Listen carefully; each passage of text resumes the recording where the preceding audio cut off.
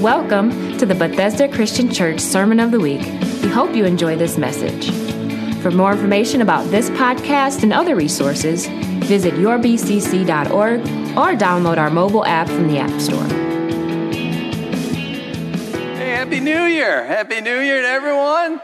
If you're connecting online with us today, we're having communion. We're going to sit down to the Lord's table, so get ready for that. Those of us here, we have prepared.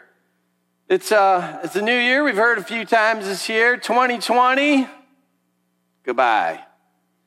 So long. Does there anyone want to hang on to 2020? Anyone? No hands, no texts, no likes on Facebook. Nobody wants to hang on to 2020. I didn't think so. I saw this headline a couple of days ago. It was very simple. Good riddance to terrible 2020. Nobody's really arguing with that. We welcome 2021. January number 1, the first day of the year. It marks a new year. And that's not always been the case, though. We just heard in the video, every day is a good day to resolve, to do better, to not give up. And that's so true.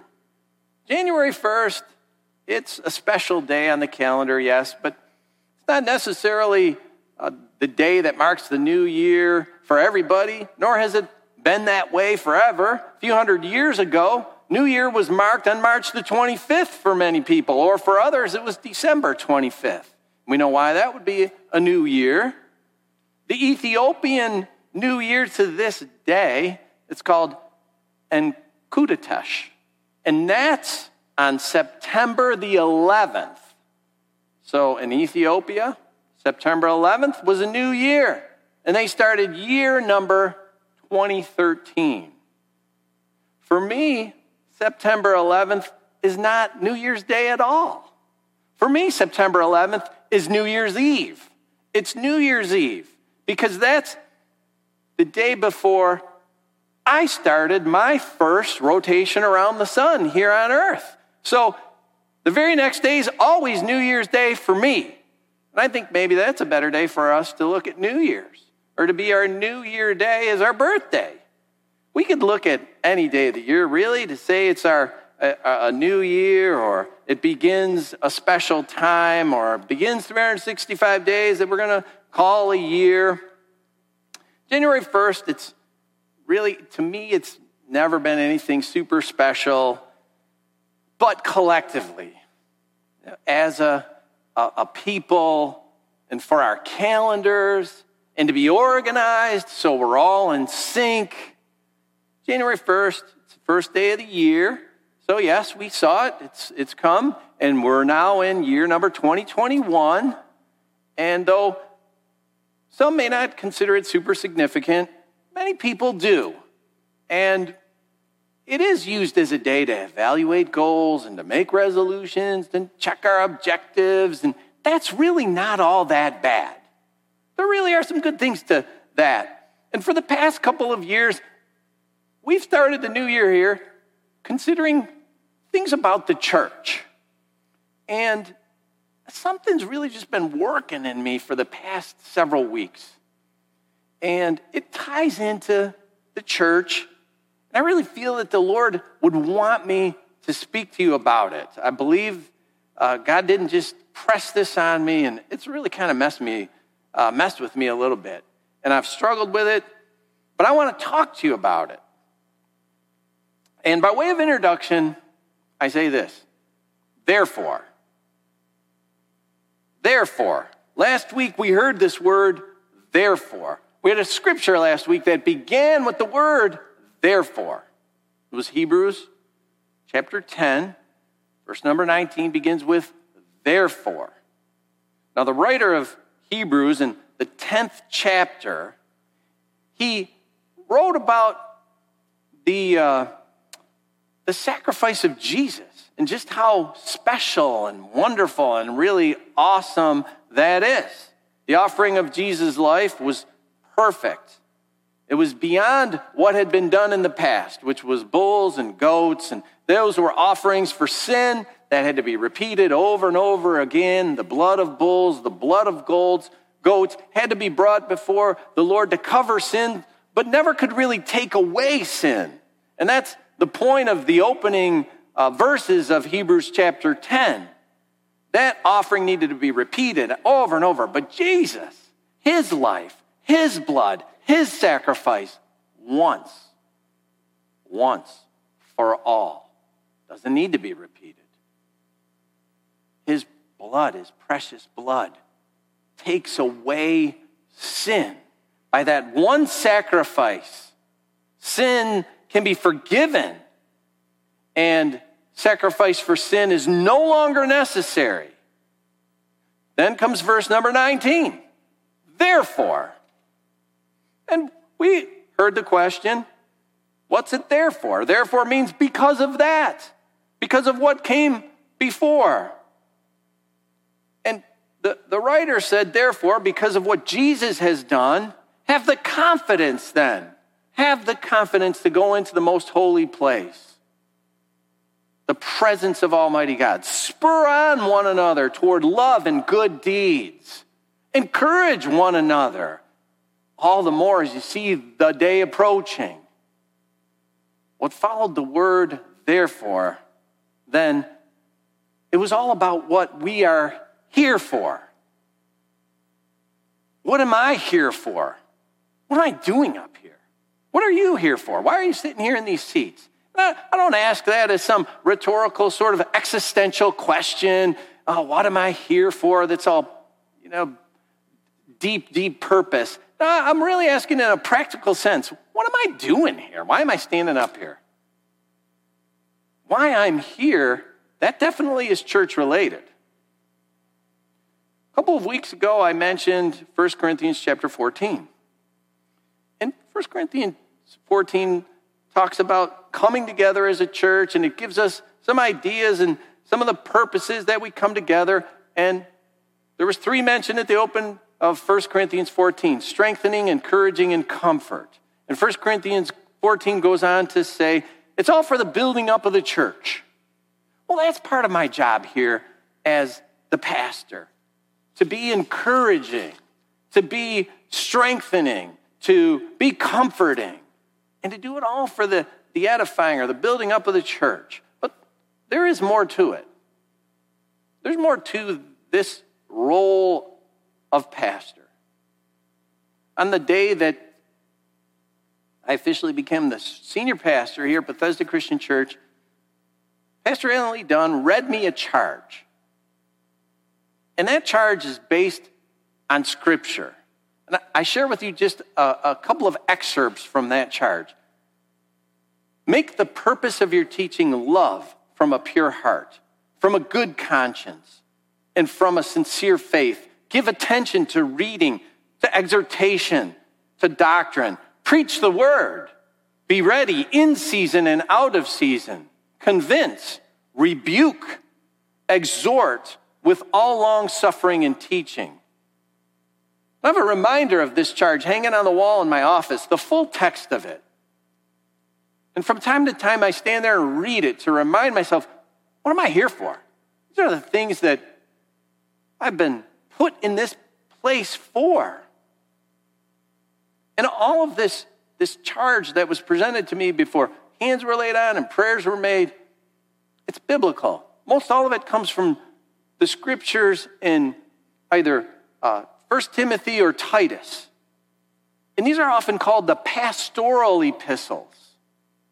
Paul wrote to these men with instruction, and he instructed them about being elders or pastors. Paul directed them to teach the word, teach doctrine, preach the word, convince, exhort, and bring the whole word of God. And that's my duty. It's my duty to put before you doctrine, the entire word of God, not just a part here and a part there, but all of it. There's a biblical word for this. There's a biblical word for the one who brings the word of God to his people. And that word is prophet. One of my roles in this pastoral ministry is that of prophet. And not in the narrow sense of a future teller. Tons of that this week. Tons of that. You want to hear the future? There's all kinds of people giving the future. Some are secular prophets, psychics. Others they're standing in front of churches and they're telling what's going to happen tomorrow and the next day. And yes, that's prophetic in one sense. But there's also a prophet in this sense. One who speaks for God, conveying his word and his will to a particular people at a particular time and place. And that word from the Lord is attested to, confirmed, verified, legitimized by the written word of Scripture. So prophet in that sense, that's part of the pastoral ministry. In the Old Testament, there was a prophet named Ezekiel. Ezekiel the prophet was instructed by God to speak to his people and to bring his word. And God repeated through the prophet Ezekiel multiple times these words: speak my word, whether they listen or fail to listen. Whether they listen or fail to listen, Ezekiel, speak my word. This is Ezekiel 2:5, 2:7, 3:11, 3:27. It's repeated. Do it, whether they listen to you or not. That was the duty of the prophet. I share that responsibility to bring the word of the Lord. Now for you, what are you here for? You have a choice.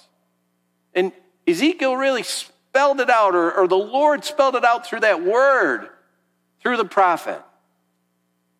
You have the choice to hear, to listen, or to fail to listen. To let it go in one ear and out the other, as my parents used to say to me. In Ezekiel's time, many of the people failed to listen. Even though they went through all the motions, of worship at the temple in Jerusalem. Ezekiel wasn't even there, but he was given a great picture of it. He presents this image in Ezekiel chapter 8 of a scene in the temple, God's holy temple. We've talked about Hebrews 10, coming into the presence of Almighty God. Well, the temple in Jerusalem, that was where people were to enter into the presence of God. And Ezekiel gets this image, and he presents it in Ezekiel chapter 8 of 25 men with their backs turned to the holy place. Their backs turned to God. And what were they doing? They were bowing down and they were worshiping the rising sun. They're worshiping the creation rather than the creator. And here was the word of the Lord at the close of Ezekiel 8. I'll not look on them with pity, nor will I spare them. Though they'll shout into my ears, I will not listen. Because they did not listen. So I want to encourage you to be listeners. Now, we heard some great points last week about encouraging, about encouragement, about pastors encouraging. Now, of course, that's part of my job.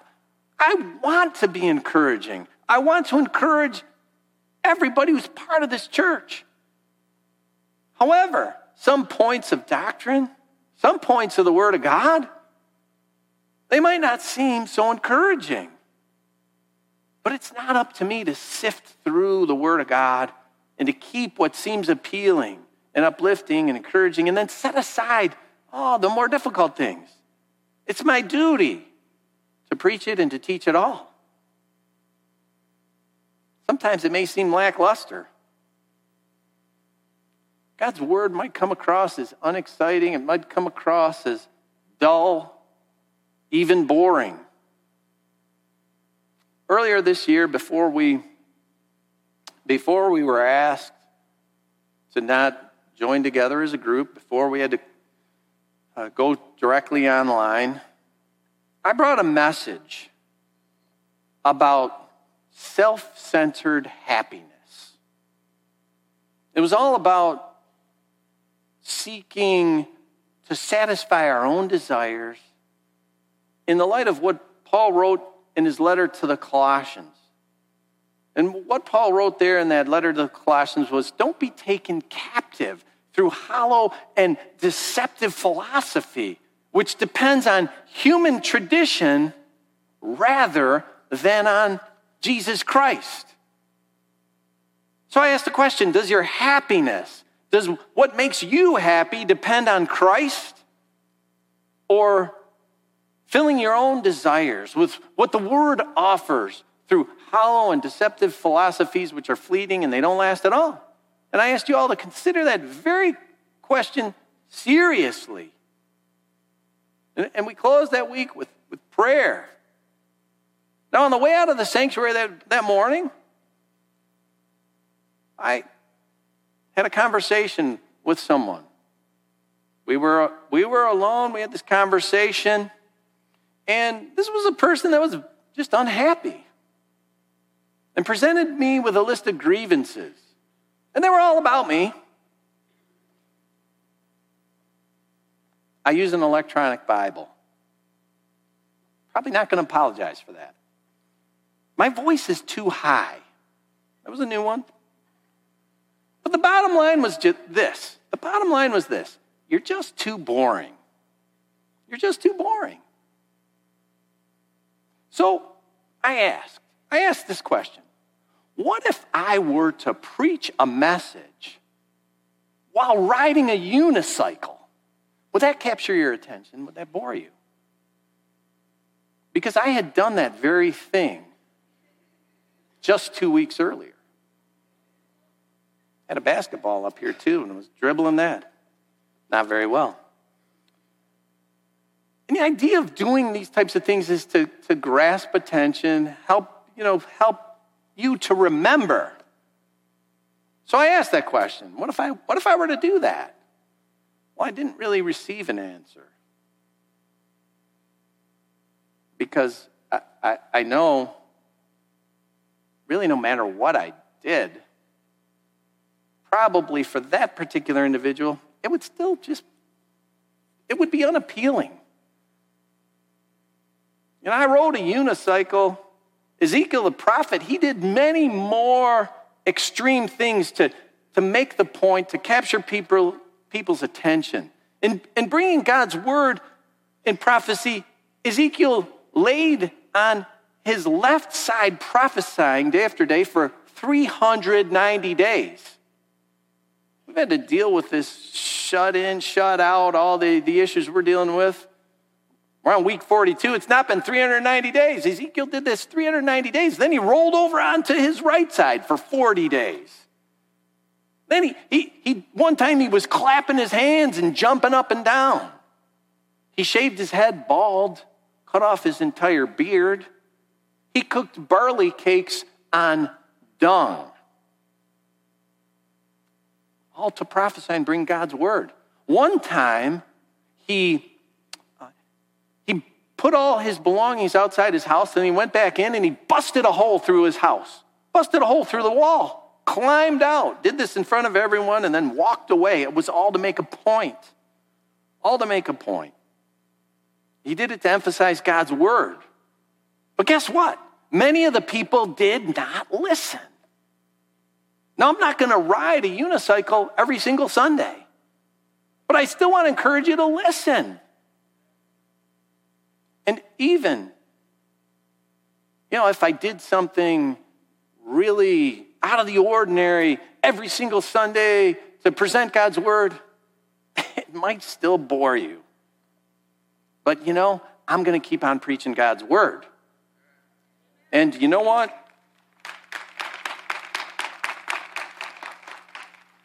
If I bore you to sleep, I kind of count that as a badge of honor.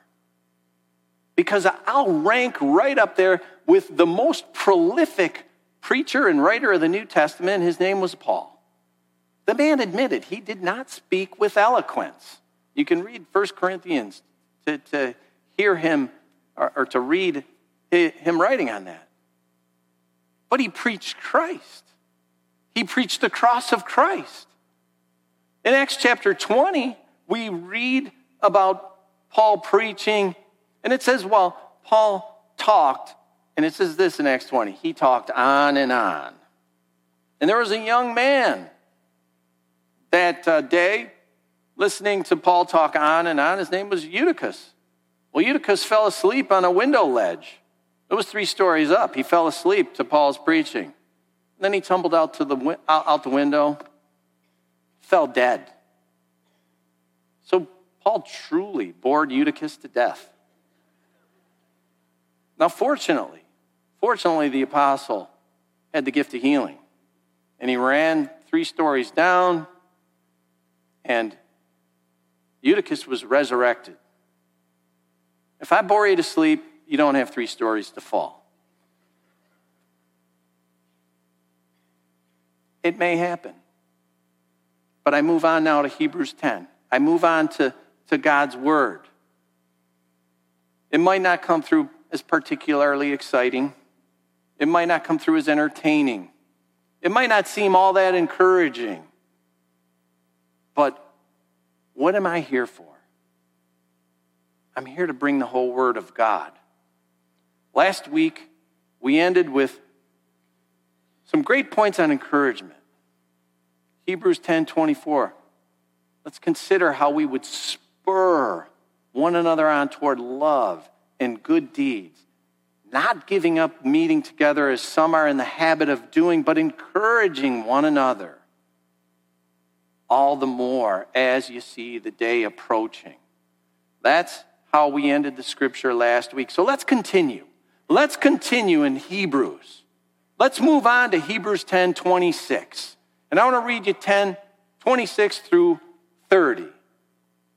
It says this: if we deliberately keep on sinning after we have received the knowledge of the truth, no sacrifice for sins is left, but only a fearful expectation of judgment and of raging fire that will consume the enemies of God.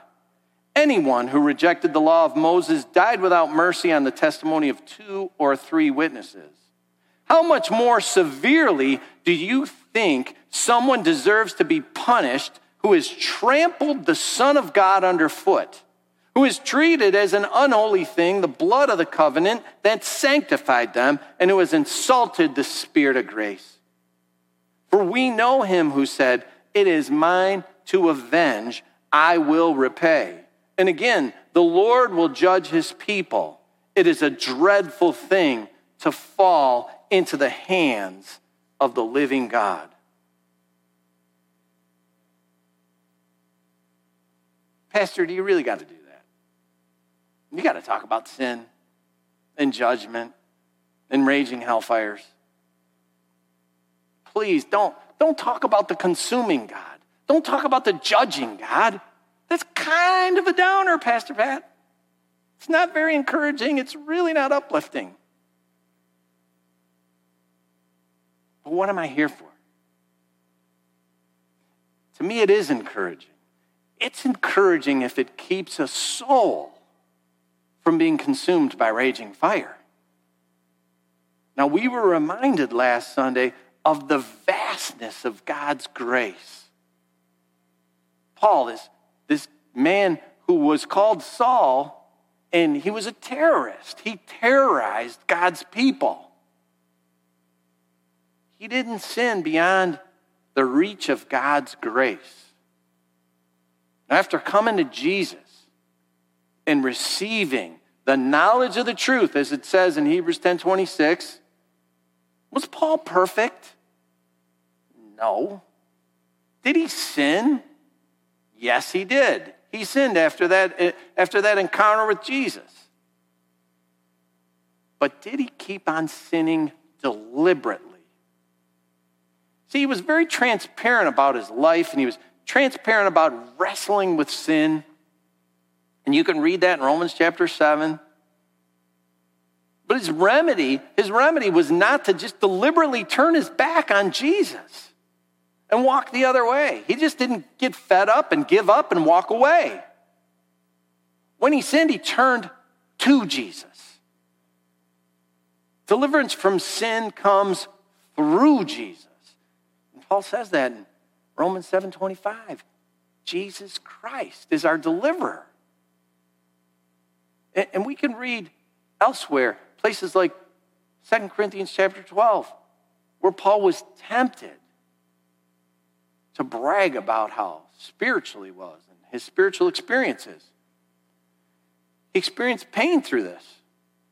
He called it a thorn in the flesh, and he said he prayed about it, wanted this pain to go away, but God answered, and God said, my grace is sufficient for you. My power is made perfect in weakness. That's 2 Corinthians 12:9. The grace of God is sufficient, yes, for the penitent heart, the heart that turns in repentance. See, it's repentance that leads to salvation and leaves no regret. Paul wrote this earlier in 2 Corinthians chapter 7. Talked about repentance, godly sorrow that leaves no regret. Yes, God's grace is enormous. That's a principle. That's the general principle. And Paul did not out-sin the vastness of God's grace. But with every general principle or rule, there comes an exception. And I can't neglect the exception. I can't just overlook the exception. That's one of the reasons I'm here, to bring the whole Word of God, even the exceptions. And what's the exception? Once you have received from this vast, vast ocean of God's grace, you cannot continue in deliberate sin. Unfortunately, there are some who have. There are some who have received the knowledge of the truth. This is what breaks my heart. This is what I've been wrestling with this month, because it's been several that have come into my life that they've done this. Received the knowledge of the truth, been sanctified by the blood of Jesus Christ, by the blood of the covenant, then chose to walk away. Chose to turn their backs on God's grace. Now, some after being here years, others for decades, hearing the word, but not listening.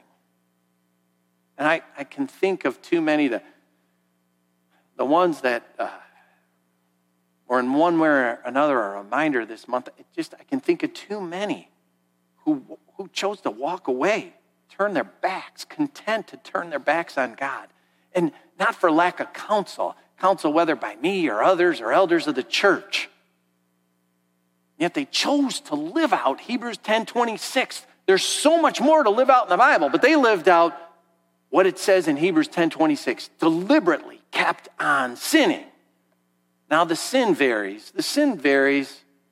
You can pick from the 1st to the 10th commandment. The sin varies. But often the justification is extremely similar. Oh, you're being judgmental. I've heard that. You're being judgmental. Oh, the church is very judgmental. You don't care about my happiness. You just want to see me unhappy. You're saying God wants me unhappy. God wants to see me in pain. Well, you're telling me I'm not going to heaven. That hurts. It's not me.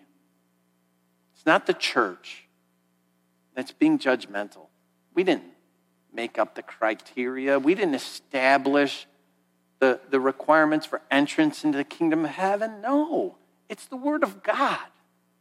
It's the Word of God. How much more severely do you think someone deserves to be punished who's trampled the Son of God underfoot? I didn't make that up. Someone who's treated as an unholy thing, the blood of the covenant that sanctified them and has insulted the Spirit of grace. The Lord will judge his people. That's the Lord.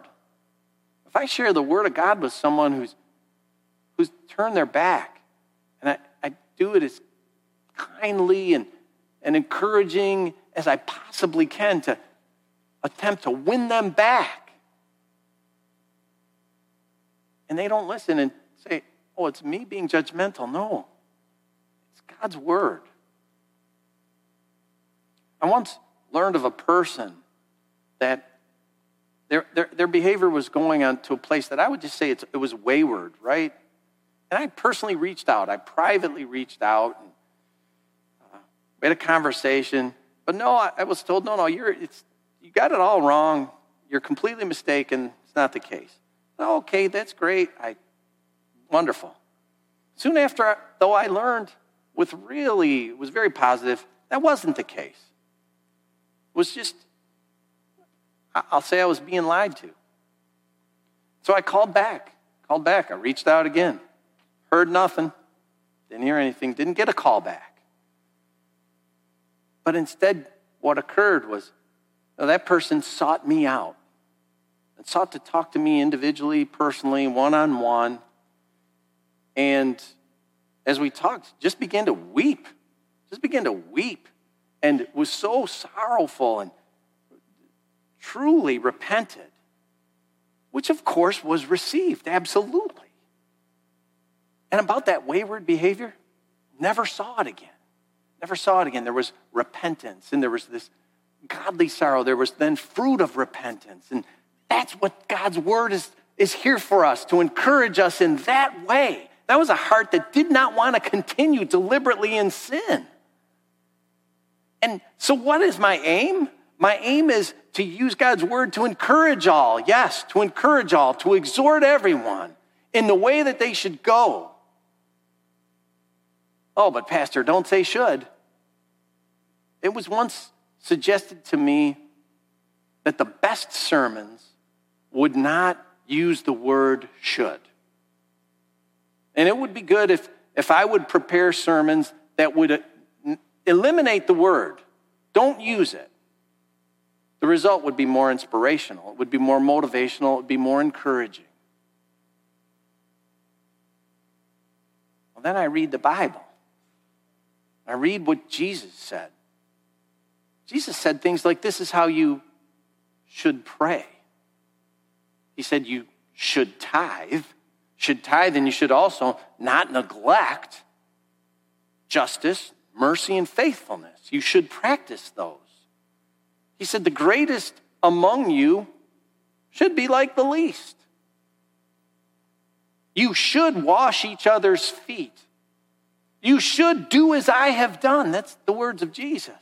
You should fear God. You should repent. That's how each of the Gospels begin, that Jesus went out preaching, you should repent. I don't think Jesus was boring or uninspiring. I think he was uplifting and encouraging. And when he needed to, Jesus didn't mince words. He didn't mince words about those who were going to be in the kingdom of God and those who were going to miss out. Those who'd be outside where there would be weeping of gnashing and teeth. His words. He didn't mince words. He didn't mince words about how we should live.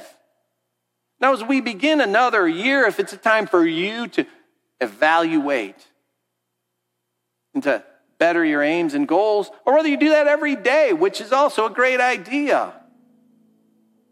Let's do that. Let's do that and do it according to the way the Word of God asks us. Let's live as the Word of God asks us.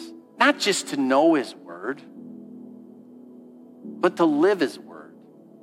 To live it out, not just pieces of it. This piece and that piece because they're the good pieces. But the whole Word, not parts. Not a verse here and a verse there, all of it. Being reminded of what we should do. Let's let the Word of God do that. It's what we're all here for. It's what we're all here for. And we're going to close with our communion time. Sit down at the Lord's table. This is what we're here for. And in it, we're reminded. We're reminded of what we should do. It's God's Word. God's Word. And I really want us to take it seriously today. Take it very seriously. Let it work on your heart today. But that blessing comes straight out of Scripture. It's my joy to bless you with the Word of God from Numbers chapter 6, given to Aaron from Moses to pray over the people. The Lord bless you and keep you. The Lord make his face to shine upon you and be gracious unto you. The Lord lift up his countenance upon you and give you peace.